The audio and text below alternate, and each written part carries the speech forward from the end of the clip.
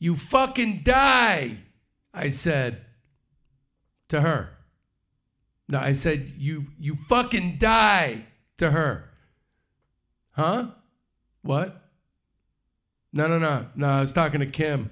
I said, you fucking die. No, we were just goofing around. No, it didn't have anything to do with anything. She said, don't touch, anybody touches my stuff. And I said, you fucking die, like that. I was finishing her part for her. Know what I mean?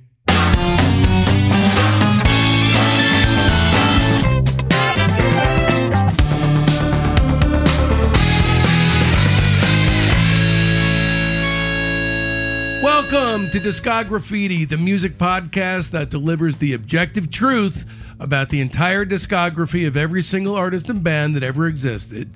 Hey, Joe. Good afternoon. Okay, so I got to tell you, Joe, before we dive into the meat and taters of this particular episode, and there is a lot of both of those things on this particular plate, I need to just tell you and just become clean about this. I just turned 50 years old. Mm-hmm. Not me, not yet. Yeah, not me. Not me. Yeah. I'm still in my 40s. You soon, bro. You're going to be diving That seems off pretty cliff. far away. I got to tell you. Still have 2 months, so yeah, that seems... the honest truth, and I haven't talked to you about this, I don't think really, is that it wound up being, there's definitely, it's been a great week, the whole week, but definitely reflective. Mm-hmm. It definitely feels like I'm going to die any second. Oh, you just feel like that way just now? Oh, sweet. I feel a lot better. Are you saying that gets worse?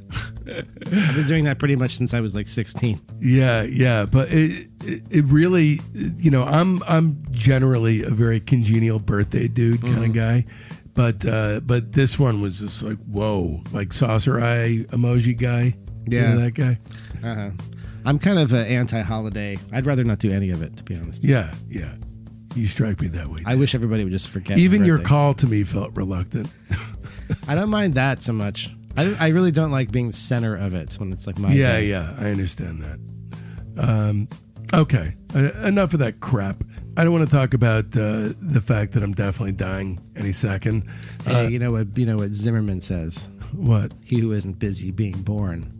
Get busy dying. That's right. Yeah, man. I don't think he says get busy dying. I thought he was urging. I thought he was hastening. I think it's is busy dying. Is busy dying.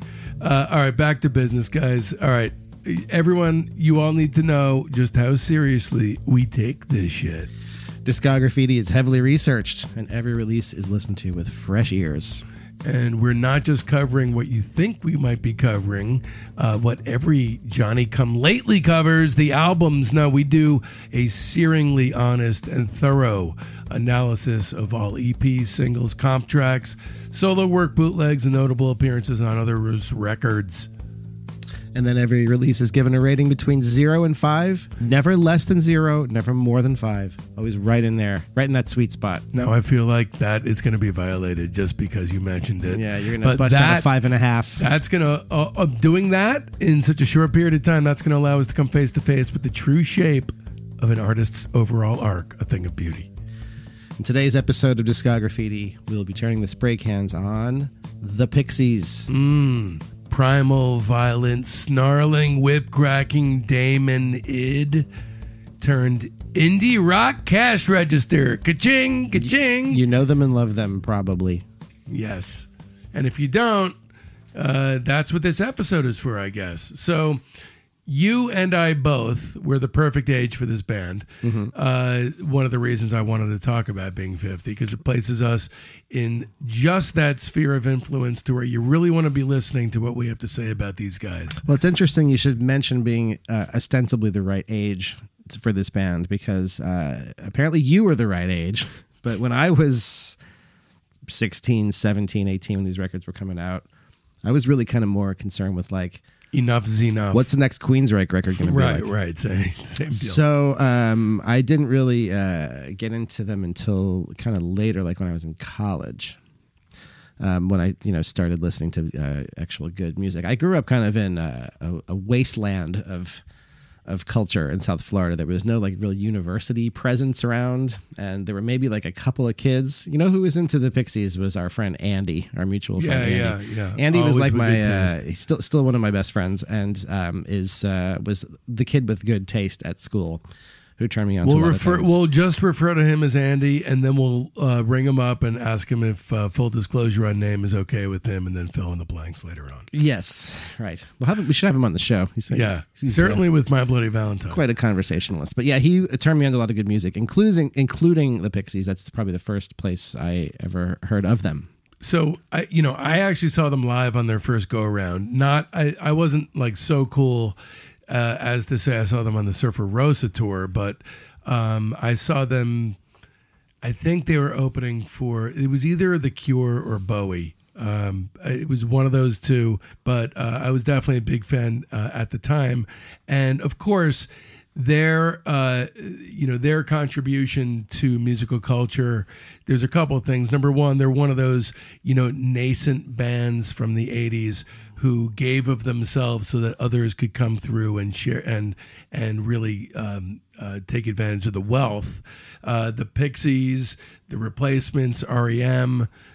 Some of these bands, certainly Replacements, didn't really get to taste any of that success. The Pixies were a little bit like their 4AD label mates, the Cocteau Twins, not really in style, but in impact, because they sort of were the sound of the 90s before the 90s happened. So you just got to my number two. Go for it. Your number two. Which is the number two of what their lasting legacy is, Quiet Loud.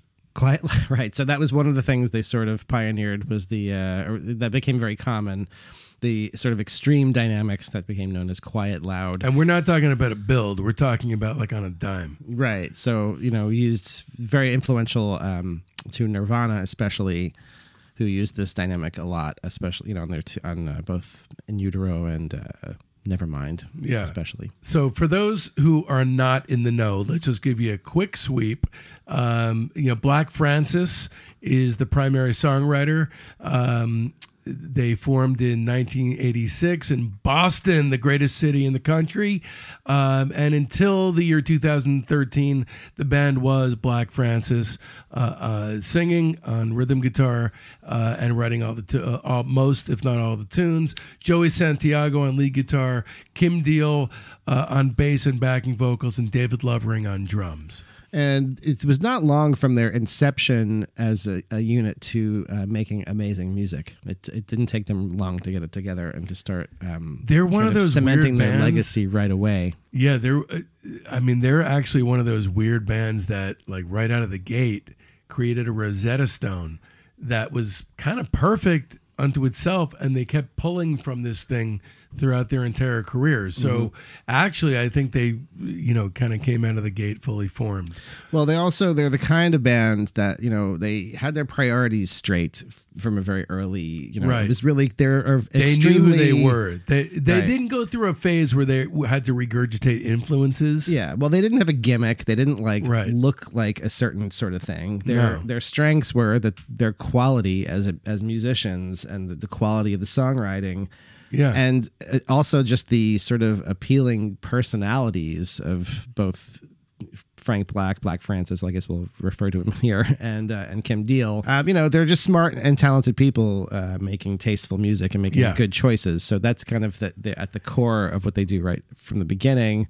Also, they have a great visual aesthetic. Those particular four people have a really good visual aesthetic. Yeah, I mean, also there's sort of a confidence and kind of a swagger to what they're doing, and they have that thing that's certain. We've talked about this before on the show. That certain kind of thing that clicks into place when the right group of people get together. Right, and right. You really need, as it turns out, you really do need all four of them. Let's talk about how that particular group of people came together. So it was, the core was you had Black Francis, whose name is Charles Michael Kittredge Thompson IV, and Joey Santiago.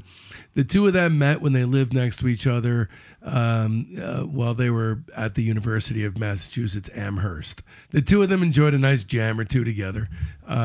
Black Francis went on a student exchange trip to Puerto Rico, studied Spanish, thank God for us, and things did not go well. He came back to Amherst after 6 months, dropped out of school, and in 1984, the two of them worked in a warehouse in Boston. Black Francis composing songs on acoustic guitar, writing lyrics on the T. They formed a band officially in January '86, and then 2 weeks later, the famous advertisement. Black Francis placed an advertisement seeking a bass player. An advertisement. Advertisement. Seeking a bass player who liked both the folk act Peter, Paul, and Mary and the alternative rock band Husker Du. Probably had one of those little tab thingies you pull off. I love those. Love those things. The only person who responded was Kim Deal. And she arrived at the audition without a bass because she'd never played one before. She joined the band. Then she recommended her sister Kelly, her twin sister Kelly, to come audition. That didn't work out. David Lovering did. All of a sudden, they were a band. Right? That's right. So that's the what did wind up happening fortuitously for them is that they were noticed by a producer named Gary Smith, who was a manager at Fort Apache Studios. He told the band he couldn't sleep until you guys are world famous. Yeah, Fort Apache's kind of a big deal in the Boston scene. A lot of records were made there. Pretty much all at the local like alternative bands. It was like a kind of a linchpin of that scene there. So kind of not surprising that they found themselves right in the mix of that place. This seems like this was the guy. I mean, this was the key that unlocked door number one, phase number one, the great stuff, 1987 to 2004. So the first thing to come down the pike is something that I didn't even know about until this trawl. Did you? No. Okay, so in 1987, they compiled this this demo tape. This was not their very first demo, apparently, but it's called the Purple Tape. Well, I think they kind of figured they were making a record when they were making this. Right, right. This was supposed to be a thing. So, but this was 17 tracks known informally as the Purple Tape, and then 8 songs of these were sliced off and used later that year as the band's debut as an EP, Come On Pilgrim. Right. So right away, the guitar stylings, Black Francis is kind of the hold it down with the rhythm kind of guy, and Joey is doing a lot of the noisy squall kind of stuff. So that they kind of have that template built into a lot of their material. Joey Santiago's guitar stuff is pretty cool. There's a lot of vibey, feedback, noisy squall stuff. That's most of their arrangements are just basic, simple guitar, bass, guitar, drums, 2 guitar, bass, drums. So when they play live, they can make it sound exactly like the record. Everything was pretty well worked out, very well arranged. They had their shit together at a very early, very early stage. What's kind of interesting this early on is that the first few things, when they bring on different producers and nudge the different sides of their personalities, it really affects the material. Yeah. So this is kind of the most straightforward. This is the most demo-ish in quality. In other words, doesn't feel like there's a producer trying to get his sonic imprint across. Yeah, in general, their records, even to the latter day records they've made, kind of sound like records of their time. They've never really been purists about we're like naturalist recording. There's digital reverb on stuff, some stuff that sounds kind of 80s. In their case, it's sort of like adds to the ambiance of it. At least the first few records still sound really good, even though they have those sort of dated touches on them in a way. They make it kind of work for them. All right. Hearing it, I only knew Come On Pilgrim up until like a week ago. Right. So the Come On Pilgrim is their amazing debut. It's incredible, EP. Yeah. And it's like half of what this the is Purple like, Tape was. Yeah, it's almost exactly half. And the rest of it is incredible. There's only a couple songs that aren't flat out amazing. Let me put it to you this way. There's 17 songs. 15 of them would be, as far as I'm concerned, are going on the playlist. Yeah, and it's kind of curious that when 4AD signed them and put Come On Pilgrim out, that they wanted to do it as an EP with and not just add like at least 2 or 3 more songs to it to make it a Right. full length. It's an 8-song kind of longish EP where you Yeah. could have easily made. There's there's tons of material. yeah, on this. they were kind of holding some of it back for some reason. It's And they were picking from it later. Subiculture's on here. That's that came yeah, I out in can't believe they 91. didn't. They wouldn't have put "Break My Body" on it. Which Yeah. is an amazing song. Here to Comes leave Your off. Man is on here, for God's sake. Yeah, yeah. It's so and you know why they didn't put it on here, or they why never wanted didn't- it on a record. The Pixies never wanted it to. Oh, be on. really? Is Yeah. that okay? Okay, so just the first song, "Levitate Me," was always my favorite song on "Come On Pilgrim" because it is like Beach Boys punk. It almost has like a Descendants kind of Yeah, a thing, in the but on a different level, more sophisticated. It's the last song on "Come On Pilgrim," but it works Yeah. so good as an opener. It was It's supposed to be the opener killer. for the Purple Tape, which in the sequencing of the Purple Tape is kind of a more conventional album sort of sequencing. Like all the really strongest song stuff is right up front. At the kind of more song oriented stuff, but then they mix it up a lot in those first like 5 or 6 songs. That's Yeah. what it would have been. "Levitate Me," holiday song, "I've Been Tired," "Break My Body." Yeah, Oh, those that's 4 like in the a row. opening sequence. That's a crazy intro. That is really, really strong. Yeah, and then the sequencing of "Come On Pilgrim's" a little weird. It's like it's kind of Yeah. much more curveball-y Right. in nature, but still amazing. But It is. But I mean, you have, let's see, Caribou, Nimrod's Son. Well, all that stuff, that was on Come On Pilgrim. But the stuff that wasn't, Here Comes Your Man, Subiculture, Broken Face, Down to the Well, which wound up most being of the really on ace Bossa ones they Nova. revisited and put out on other records. Yeah, I'm amazed. Very, very, very strong. It's Two just of the really good ones, "Rockin' My Soul" and "Down to the Well." Right, they right. shunted them off on like an EP that was given away with the magazine.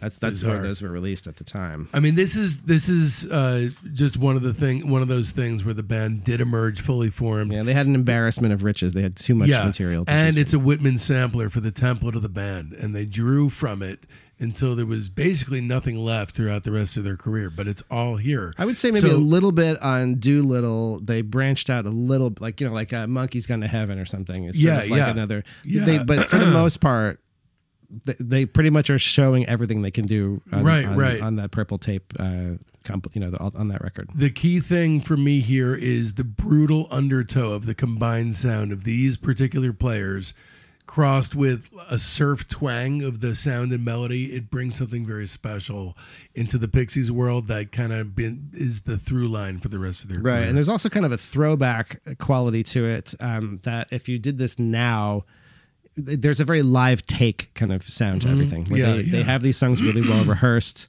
They go in and they play the shit out of them and they pick a good take. And then that's, nowadays there's the temptation to sort of go back and fix stuff. And it's like, you don't get the great take. But they were such a seasoned band that played with such great chemistry together that part of it's really like palpable to me. The sound of them playing in a room. I feel like, at the risk of having a get off my lawn kind of moment, I feel like that's kind of been lost a little bit.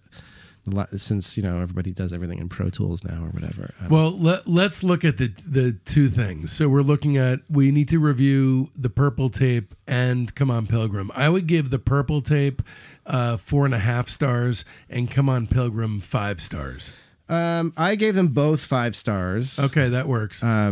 This whole first phase of their career is stunning. It's pretty spotless. It's stunning. It's very easily could have been a 5. I just knew what was coming down the pike right around the corner here. So, all right. So Surfer Rosa, 1988, produced by Steve Albini and sort of a template in a domino effect thing that started with Surfer Rosa, right?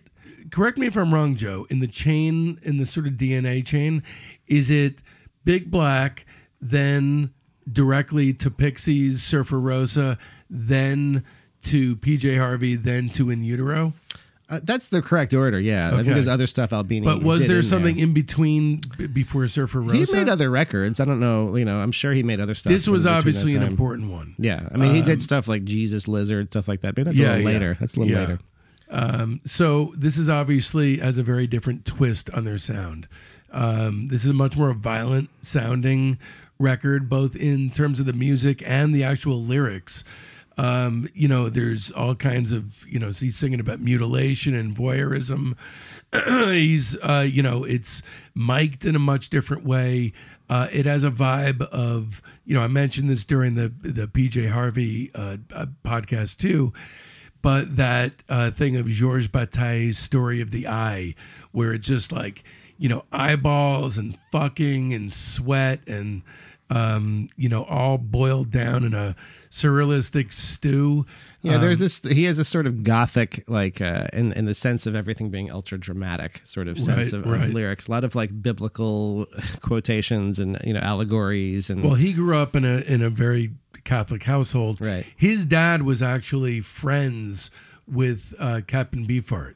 Mm-hmm. I don't know if you knew that. I did not know that. And actually, this was Black Francis's dad's original name for Doolittle. And the name that was the working title for the record was Whore. Oh, right. That I did like read, a biblical yeah. whore. Right.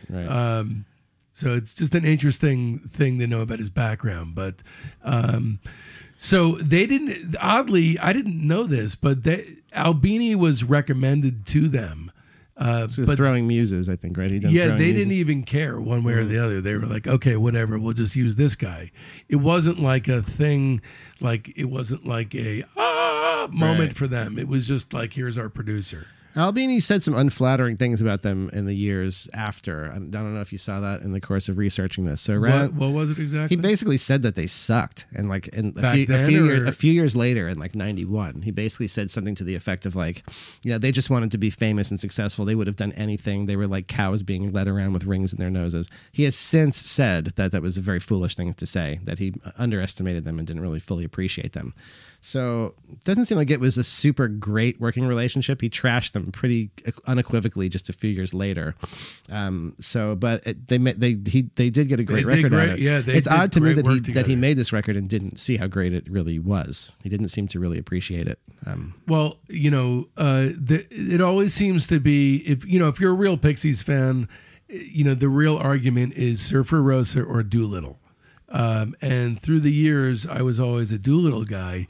And spoiler alert, this time around, this one, I was listening to it on my birthday, and it was really surprising me. It had been a long time since I'd listened to this, and it has a very visceral power. And my memories of listening to this record are never sitting and listening to it. Mm-hmm. It was always full physiological involvement, air guitar and just throwing my head back when I had a neck to speak of. I really like them kind of both almost pretty equally, and they were in that early phase of their career. Just all the things that are their strengths, they're really they're really working in that way. They play as a band. They've the songs are kind of seem very well thought out and arranged and rehearsed and demoed ahead of time. Yeah. And they come right on the heels. They come right on the heels of each other. They made all these like one a year. All that what you just talked about, demoing before going into the studio, being fully prepared like that. That was his working method up until Bossa Nova. Right. So it really has the spirit of a band. Right. Because they're all kind of like, developing things over, they can take their time to develop the songs, make demos, see what works, what doesn't. Right. We have to talk about the importance, obviously, of Kim Deal here.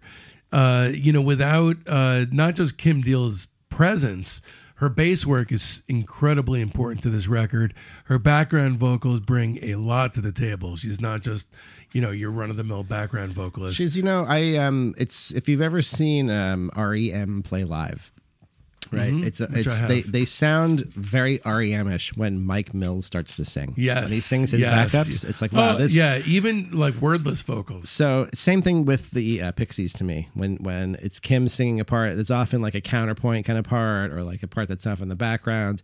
But her voice is that extra element, is like such an important color to the band. It's just like her personality kind of always really comes through in her voice. Yeah. So yeah, it's when she's not in the picture anymore, you really miss her. Yeah, you presence. really feel it. Let's talk about the songs in this particular Ball of Wax. The songs here are absolutely ridiculous. ridiculous. Yeah, a lot of iconic, highly recognizable, festival favorites. Not just great songs, but yeah, really, really, really great songs. So like Bone Machine, yeah, the opener. So you had the Purple tape. You heard what they were like on Come On Pilgrim, but from the first slam of the drums, you know it's Albini. It's heavier, it's sludgier, thicker, syrupier. It has that signature room tone. Yeah, you can hear it from across the way, basically. The lyrics, which I'm not even a lyric guy, but I was talking with Peachy Peach about Kissy Kiss. Will you take me in the parking lot, buy me a soda? Hip, hip, hip. Yeah, they really are the kind of band that's worth kind of like doing a little bit of some research into the lyrics. And I did that. I found myself doing that a lot for the purposes of this show, like what he's really writing about. He's a very sophisticated lyricist and very clever. Yep, very majestic. And mixes kind of low and high art of it all really well. Yeah, Bone Machine is an amazing opener. Even better for me, and possibly, it's one of the three best on the record is Break My Body. Yeah, Break My Body. I love the main... the guitar figure. The main chord change, yeah. So good. It's got what's called a tritone in it. So the tritone is kind of also known as like the devil's interval. It's like it's used a lot kind of in heavy metal. It's sort of a inherently dissonant kind of sound.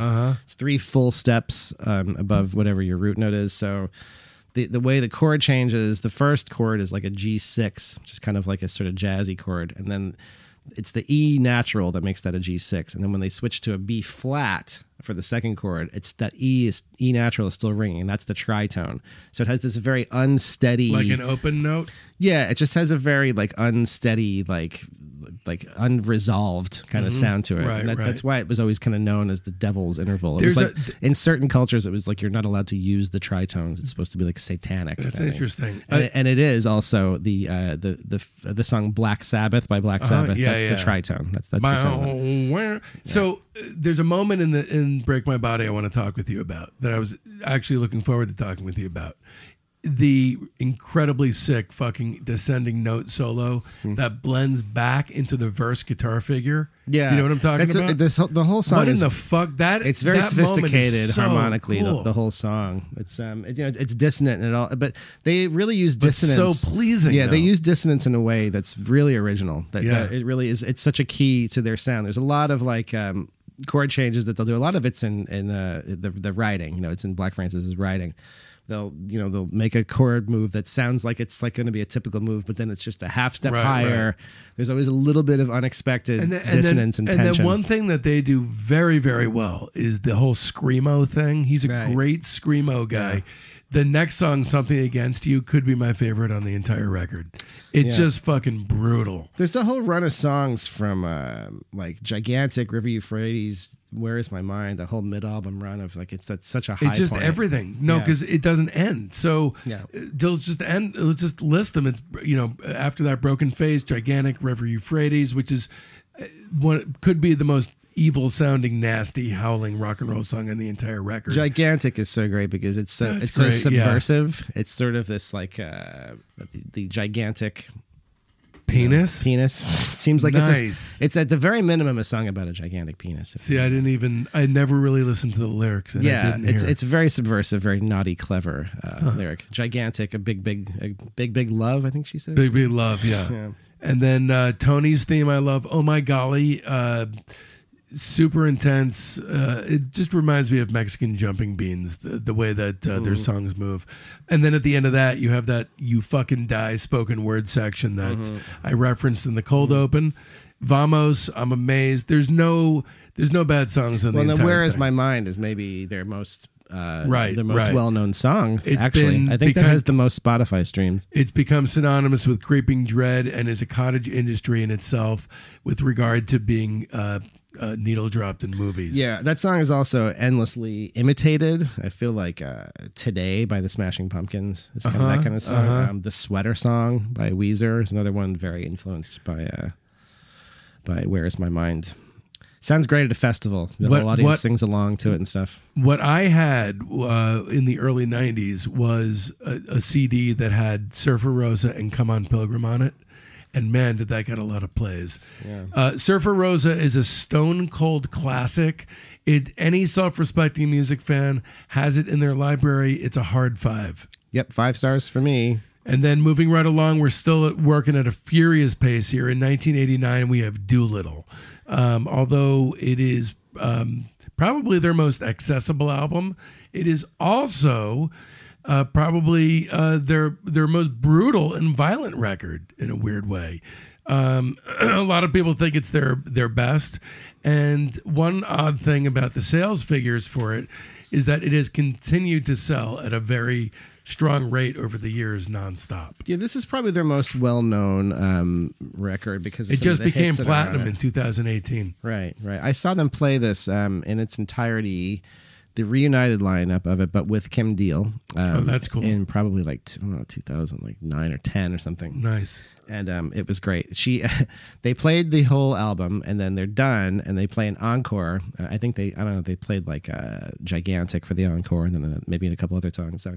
And then they called out, I remember, Black Francis called out another tune, and she made the hanging myself gesture. Yeah. She really didn't want to be jamming anymore. Which said a lot, really, about the whole scenario. Yeah. That was the tag end. It got grim after that, but yeah. we'll So get to Doolittle, Gil Norton comes on as producer. Yep. So starting a long association with them. He's Gil Norton's made 1 million records. He was kind of most known at that time for having done Killing Moon by Echo and the Bunnymen. What he really brought to the table, from what I've read, is the tension that was set up. This is what Black Francis said. Gil Norton was always trying to get them to be more commercial. Okay. And he always wanted to increase track lengths because they were coming in with these super short songs. And eventually, Black took Gil Norton to a record store where he jammed a copy of Buddy Holly's Greatest Hits in his hands, with, of course, every song being about 2 minutes, and said, if it's good enough for Buddy Holly, ... Right. So I think Gil Norton also is doing a little bit of cleaning up of their sound. Doolittle is a little bit more like kind of separated in the mix. It's a little bit more of a sort of clean sort of mix. There's kind of like digital reverb on it. It's a good sounding record. Sounds great, I think. I think it has a little bit of 80s-ness to it, but that one has held up quite well. I can't really pick it up very well. It does a little bit. It has a little bit of gated reverby stuff here and there and other kind of things. He went on to do he's probably still most famous for making those Pixies records. He did like Foo Fighters and he did like Belly, Catherine Wheel, Counting Crows, wow, this is a list of bands I've never really listened to. Well, he did the point is he did a lot of big records in the 90s and the early 2000s. But really, I think based mostly off his reputation for making these Pixies records. Yeah, this is kind of a perfect tension because as Black Francis also said, he said Doolittle is him trying to make us, shall I say, commercial, and us trying to remain somewhat grungy. And you can hear it. The tension is split right down the middle. And another tension that bubbled over during this time, during the recording of Doolittle, is apparently when the tension between Kim Deal and Black Francis became visible to everyone. Right. They had also been on the road a lot, and that that brings its own sort of tension to things. That brings its own sort of you get into a lot of little petty arguments with people. Yeah. And so, they did Surfer Rosa and then did a ton of touring on that. And I think they came into Doolittle even more together as a band. So that they benefited from that. But I think, probably just the amount of time they're spending together. And if you think about it, man, this is an enormously influential record. Not just on, here's the things it influenced. First of all, I remember seeing Monkey Gone to Heaven on 120 Minutes all the time. Yeah. Sure. So as far as the formation and building block foundation of college rock alternative radio, this was a major component. This is sort of just before it starts to really blow up a few years later. Right. And it becomes part of the mainstream. This is sort of like the college rock, starting to step into the forefront. And then, if you look just at the song Tame, forget about every other song on the record. Yeah. Just Tame alone sets up the sonic blueprint for Sugar, for Nirvana, for God knows how many bands. Yeah, they're kind of in a way, they're especially the first two records, the Velvet Underground in terms of the outsized influence they had. Right. Their popularity related to their later their influence on other musicians. It's true. They had a really outsized influence on the next decade of music. Really. So if I'd like to train the magnifying glass all the way the motherfuck down on this one, let's talk first about the opening triumvirate. To me, it is probably the peak Pixies. It's, to me, has not gotten better than this or was ever better. First was probably my favorite Pixie song of all time, Debaser. Yeah, which is the platonic ideal of a Pixie song. It really is. Number one, you have the ultimate screamo. Number two, it's got the great energy of them playing. It's a great ensemble playing, great parts. It's one of the perfect opening songs an album has ever had. Plus, the lyrics are about Louis Buñuel. I mean, you don't get any cooler than that. And plus, you have like a party song about Louis Buñuel. It's interesting talking about the lengths of the songs here because pretty much every song is under 3 minutes on this record. I think there's one that's maybe 3:30 or something, and most of them are like 2. Right? Yeah, it's almost guided by voices. They make their point and they get out, and I think that's a big part of the appeal. Most songs that are really great 2.5 minute songs aren't going to be better if you make them 4 minute songs. No, Gil Norton notwithstanding. Right. All right, you got Debaser, Tame, and Wave of Mutilation. That triumvirate right there is incredible. But honestly, there's not a bad song on the entire record. Even the sort of more throwaway ones are really interesting. Like, the ones that are kind of like the sort of punky little rave ups, like Crackety Jones. Crackety Jones is great. Yeah, no, they're interesting and they play them so great. Even La La Love You, which is definitely a throwaway. Mm-hmm. It's more of a skewering of a love song kind of a thing, and David Lovering is the one singing it. Right. But even that earns its place on the record. You have more quiet, loud spectacularness with Number 13, Baby. That's a sleeper tune. That's one of the better, kind of not as well known Pixie songs. I think Number 13, Baby. And There Goes My Gun is probably the best song on the second side. First side is probably a little bit more mind blowing in terms of the one after the other classics. Yeah. Great closer too. Gouge Away. Gouge Away is amazing. Totally lethal sounding, and it. Pretty apt lyrical summation of the violence and dynamics of the band as a whole. Yeah, so the staying power of Doolittle is really undeniable at this point. Yeah, I mean, it's like it's a foundational record. It came out in what, 89? 88. So it's 88, but really it's like 1992. They're just there before everybody else. Right. This is what things sounded like, 4 or 5 years later. They got there first. This is the gold standard for the Pixies. It is ridiculously influential. I know that I played the living shit out of my cassette, and then I played the living shit out of my CD, and I am currently playing the living shit out of the invisible MP3s floating around the cloud. Here Comes Your Man. It's another one on this. It's a great song. He wrote it when he was 14, and they were never really comfortable with it. They always called it the Tom Petty song. They referred to it. It's so funny. And they had to be really talked into putting it on the record. It's so funny to me how punks always needed validation that something wasn't too catchy in order to proceed with it. Yeah. They're such funny little people. Anyway, growing up in my house, this was in constant rotation along with myself and my sister. Hard 5. What do you give it, Joseph? Yeah, 5 stars. So they have 5s across the board for me. Up so far. Yeah, and then in 1989, no albums come out, but you have the amazing back when compilations could be amazing, and you didn't just have one great act and a bunch of bands that would be split up in a week or two, but the Neil Young Bridge compilation from '89. Their contribution, a cover of his song Winter Long, is a 5-star. Incredible song, goes on the playlist. Check out the playlist in the show notes, folks. You'll find it in there. Yep, that's a good one. They did a couple of those, right? Didn't they do another Neil Young? After that comes later. Yeah, they did the song from the first I've been album. Waiting for You as a B-side. Right. Nothing really to write home about, but it's certainly an odd choice for a cover from him. Yeah. In 1990, they entered the decade kind of on a weird note. Now, I do want to mention something. All the references to the violence of the band and the violence of the lyrics is now a proposition that's in our rear view. Yeah, so we didn't really touch on it, but there's also kind of several songs about incest. That's kind of a running theme, that whether they're either directly or indirectly about that topic. That's another kind of disturbing kind of theme that comes up a lot comes up several times in the first couple of records. Right, but now Break My Body in particular is one. You know, it's weird, but as soon as we get to Bossa Nova, they sound like a college rock band. They no longer sound like, and by the way, I'm not dissing it. I'm just saying that they no longer sound dangerous.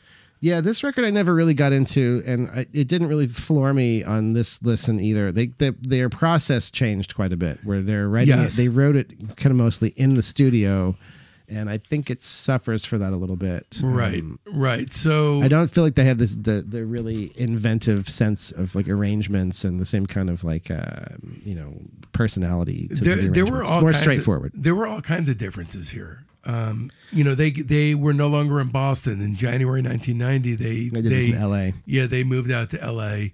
and Kim Deal stayed in the U.K. to record the Breeders' first album with Albini. Later met them in L.A., but I'm guessing that couldn't have helped. But they were out in L.A. doing this. Black Francis said, so I was writing lyrics on napkins 5 minutes before I sang. Sometimes it's good, sometimes not. That's just the nature of that songwriting. They were staying at the Oakwood Apartments. Do you know what those are? So the Oakwood Apartments are like in like Burbank, Studio City. There's a few different locations, and they're meant for people who come out here to like work on a movie, or come out here to work on like a TV show or something for a short time. They're usually, and so they lived there, and then the band White Lion was there at the same time. Yeah. Wait, as was Garrett Morris from SNL was staying at the Oakwood Apartments. So that was like their hang. Awesome. That was their hang for a while when they were making Bossa Nova. Thank God. Yeah. Yeah, that is weird. So another big difference is that, well, at least according to Santiago, Joey Santiago said that the band only practiced for 2 weeks, in contrast to the previous dynamic when the band would just be rehearsing constantly in Boston. Yeah, that's a pretty big difference. That's a pretty major difference in process. And you just get a lot less detail on Doolittle. Those little guitar lines are like also well worked out. Right. And, it sounds perfect. There was probably Every a lot of pieces in its there was place. probably a lot of trial and error to get to that. So Bossa Nova also suffers. The same producer, Gil Norton, but the sound suffers because it's very bright. It is very bright and tinny sounding. It is, and there's kind of more of a reliance on sort of like of the period kind of drum sounds. There's some kind of ugly sounds on this one to me. So this one is way more about vibe than it is about songwriting to me. This is their Alien Surfer vibe-based record. The problem mainly to me is that it dynamically, it just kind of sits there and doesn't leap out at you. Yeah, it seems like the palette of sounds got smaller. The songs just aren't there. The songs, yeah. Yeah. It's their, it is still part of their Purple Patch, but it's the worst one from their Purple Patch. But cherry picked, the heights are as good as anything they've ever done. And oddly, the openers and closers, notwithstanding Cecilia Ann, the openers and closers are the greatest heights they achieve here. So it's kind of a 7-10 split on this record. Rock Music and Valoria are fucking amazing. Yeah, Valoria is one of the real great singles. And then Stormy Weather and Javelina are fucking amazing. So yeah, Javelina's great. That's the best parts of the record is the beginning and end. Rock Music is, I've always loved it. It's the pure distilled essence of rock and roll. So it's just howling and screaming and carrying on. There's a little bit less of just dynamics on this record. They're not really doing quiet loud so much. It's kind of like loud.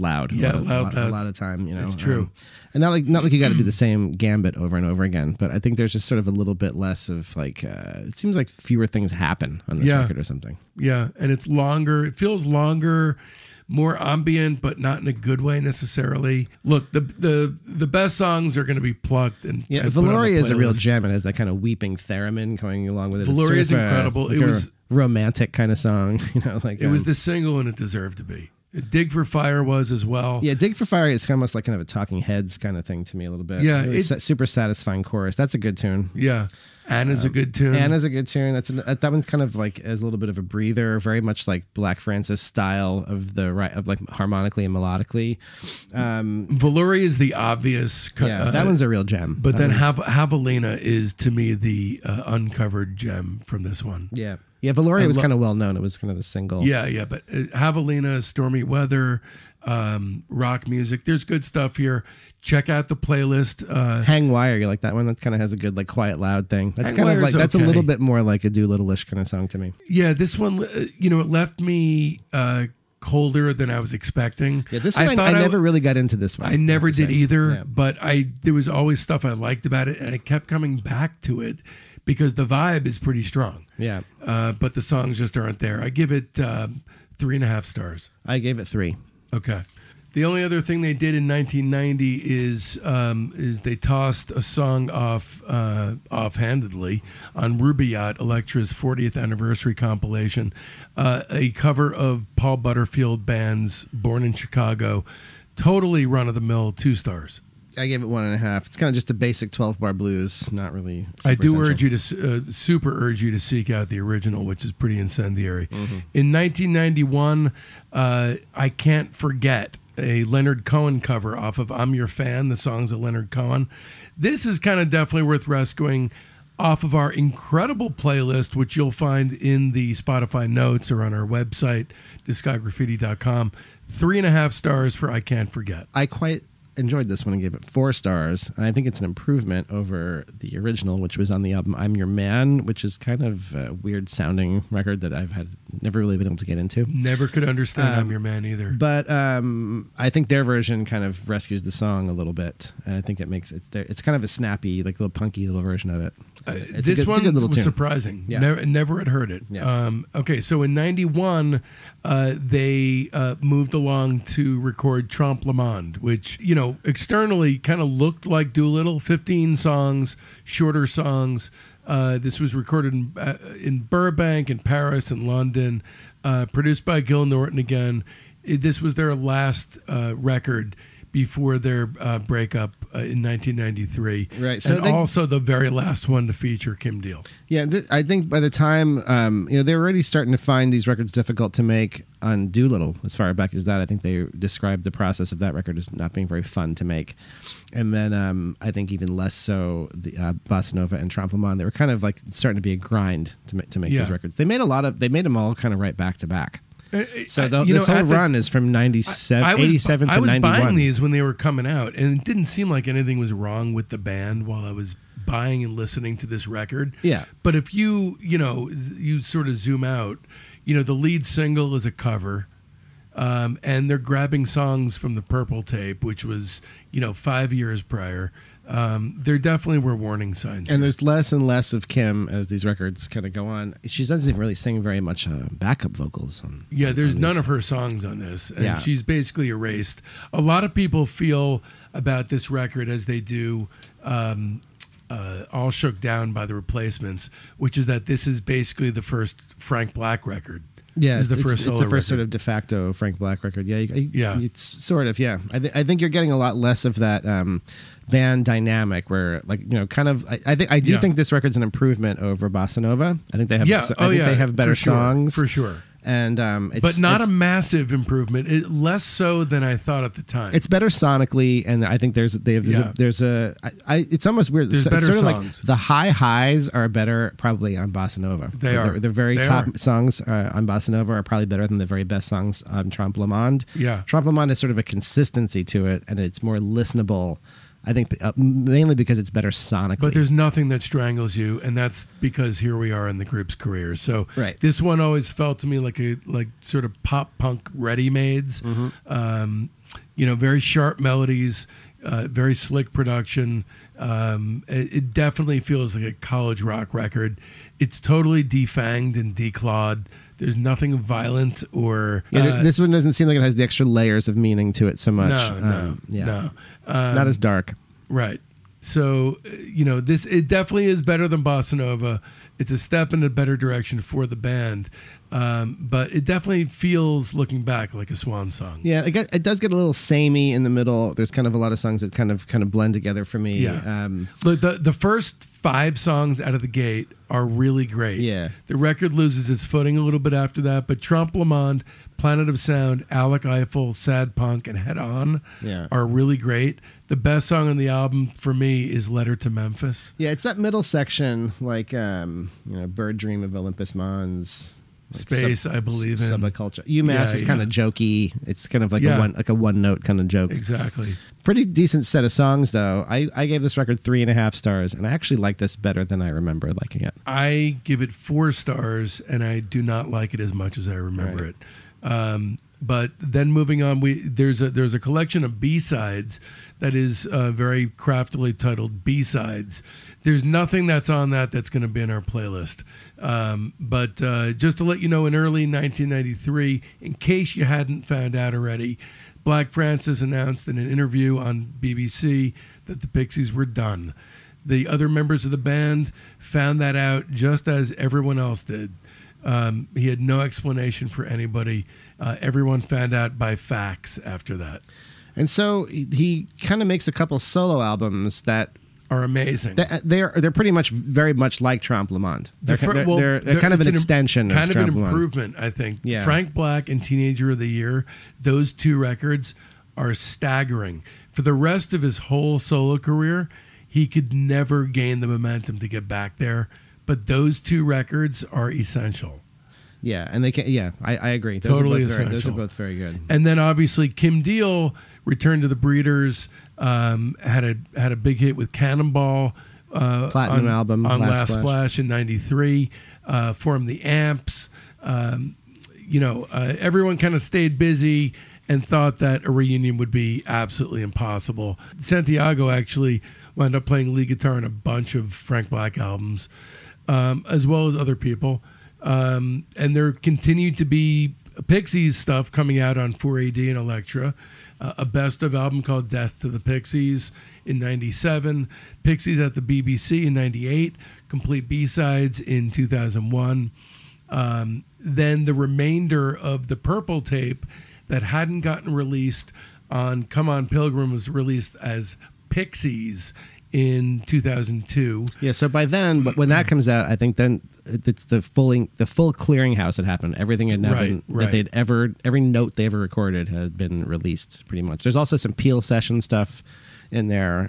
There's a lot of kind of bonus material like that, Peel sessions, live things, if you want to dig into that. Right. There's a million live albums on Spotify. So things happen slowly. Okay, as far as them coming back together, as far as, Frank Black would just keep dismissing the rumors, but kept incorporating more and more Pixie songs into his sets with the band The Catholics.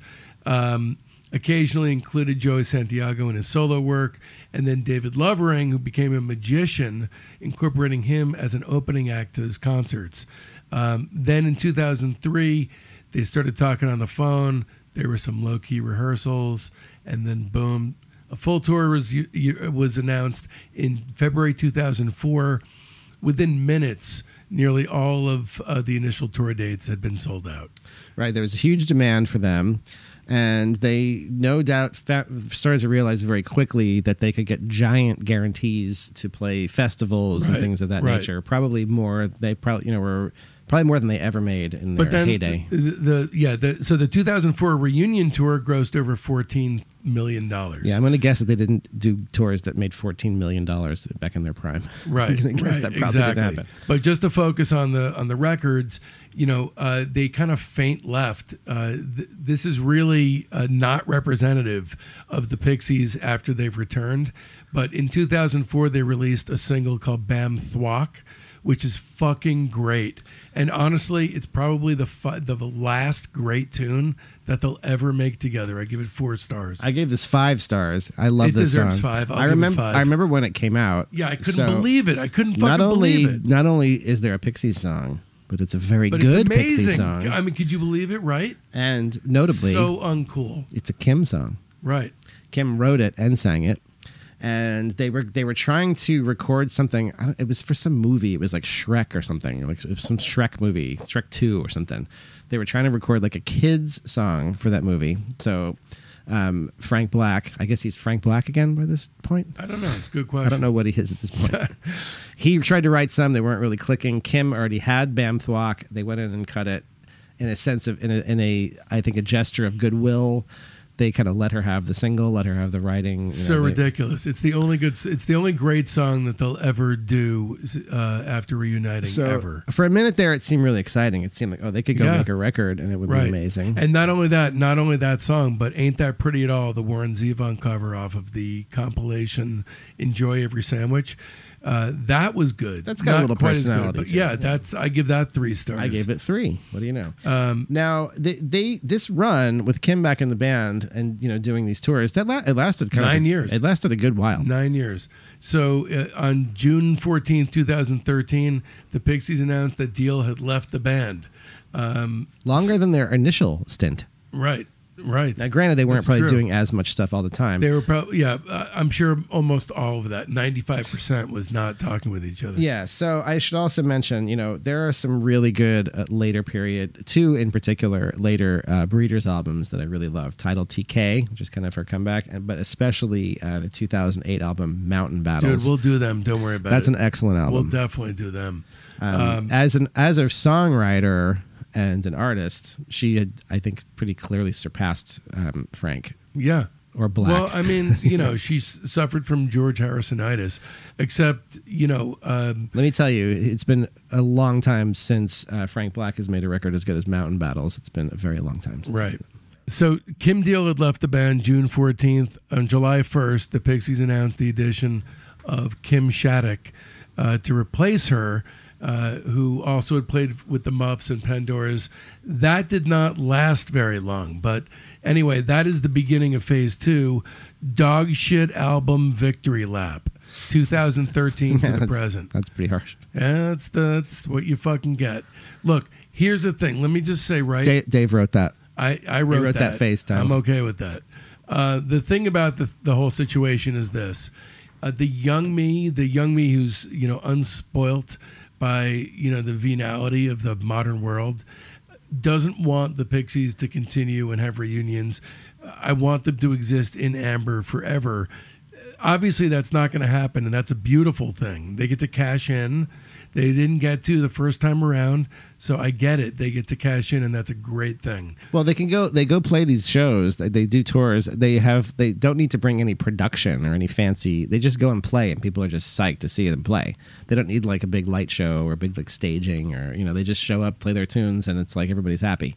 So yeah, I think it's very lucrative for them to play those shows. Now, I thought a lot about this. This is one of the more thought-provoking episodes of the show because they're the sort of band that their strengths are kind of subtle. Mm-hmm. It's like they why are they so great at their peak, and then why are they not? Why does it fail later when they try to kind of recapture the glory? I think their intentions are pretty good. They're trying to, they're trying to be a band. They're trying to be what they are, make a record. You can't be in your 20s forever. I think there's kind of a good spirit behind these recordings. They just don't really, they're missing that thing. You know what's funny is, notwithstanding Kim Deal's presence, who's obviously, there is none, all the components are in place. Just as they were back in the beginning. Right. But they're not, and they're utilized in the same way, but the magic and the energy is gone. There's a few things going on here, I think. First of all, they are in sort of a space where they feel like a very safe kind of band in this period. They're sort of like dad rock. In 2013, EP1 comes out. In 2014, EP2, and then EP3 comes out. And then all of it is packaged together as an abomination called Indie Cindy. Now, again, I don't want to be naysaying their success or anything like that. There are releases, further on from there, but initially we're just going to be talking from that. It's a collection of 12 songs. It has all the pieces in place that you would expect from the Pixies, but in essence, it's like the Pod People from the Invasion of the Body Snatchers. It looks like your husband, but it's not your husband. Well, again, like I was saying, it kind of has that dad rock sort of thing to it. It feels very safe. There's there's some unfortunate turd polishing going on with this, where it's very Pro Tools. It feels very on the grid. The sounds are not really very adventurous. the songs are kind of like have kind of weirdly like kind of adult contemporary. Like it's sometimes they sound like they could be on like Hot AC radio or something. Like some of the songs that have hooks, the hooks are very kind of like sort of catchy but really soft. You know, like kind of it's sort of too pleasant in a way a lot of the times. Not that you'd know any difference, but after EP1, Kim Shattuck had been given her marching papers, and then that next month it was announced that Paz Lenchantin, Paz is kind of an acquaintance. I have like a million mutual friends with Paz. I can't say that I've ever had like a meaningful conversation with her. I've bumped into her many times.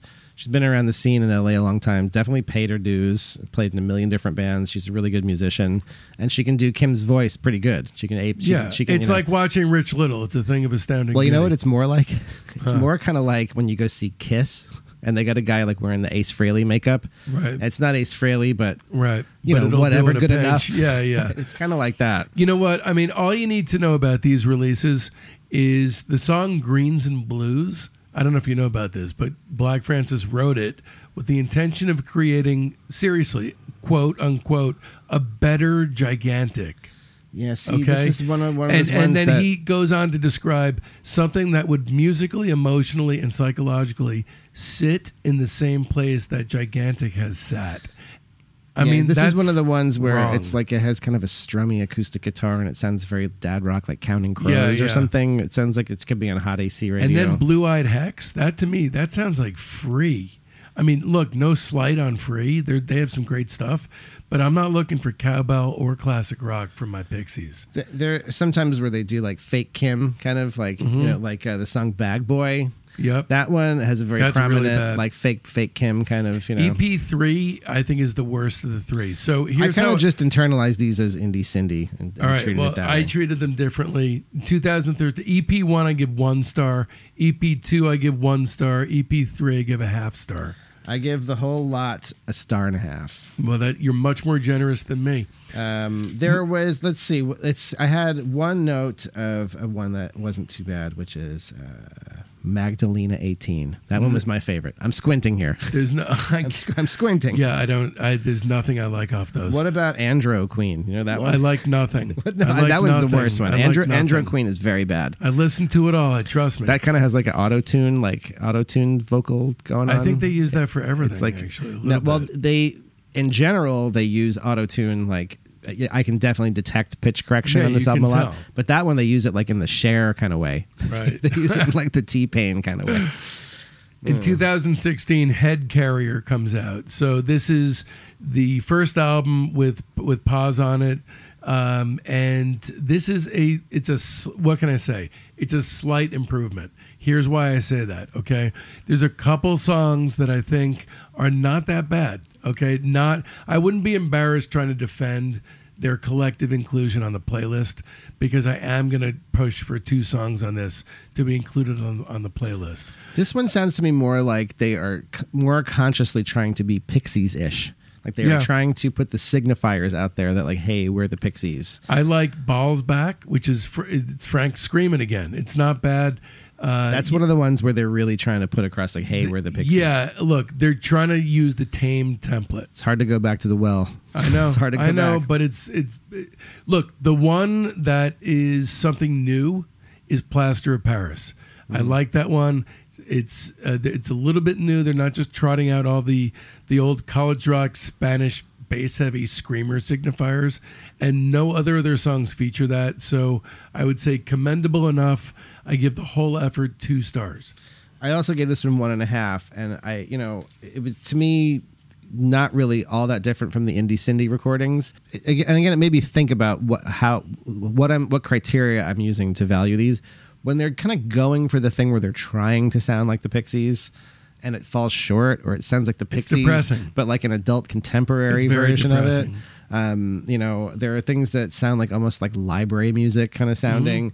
That to me isn't really a whole lot of an improvement over an Indie Cindy. Most of the songs don't really work, but it's not so much like they're referencing their own past. I try to remove myself from this. Like I don't want to judge these records based on the band's own past. I want to try to judge them on their own merits. It's harder to do that when they're consciously trying to remind you of their own past. Right. When they're writing with those reminders in mind, Right. then you can't divorce yourself from it. It's also the same thing that if you actually follow U2 this late in their career, you find yourself struggling with, because when they're attempting to be adventurous and stake new terrain, you get something like No Line on the Horizon, which is, it's a very embarrassing attempt to be experimental. Like there's one tune on this record called All I Think About Now. You know that one? That's kind of like a very obvious rewrite of Where Is My Mind? Mm-hmm. And again, it's just sort of like, it's kind of cringy.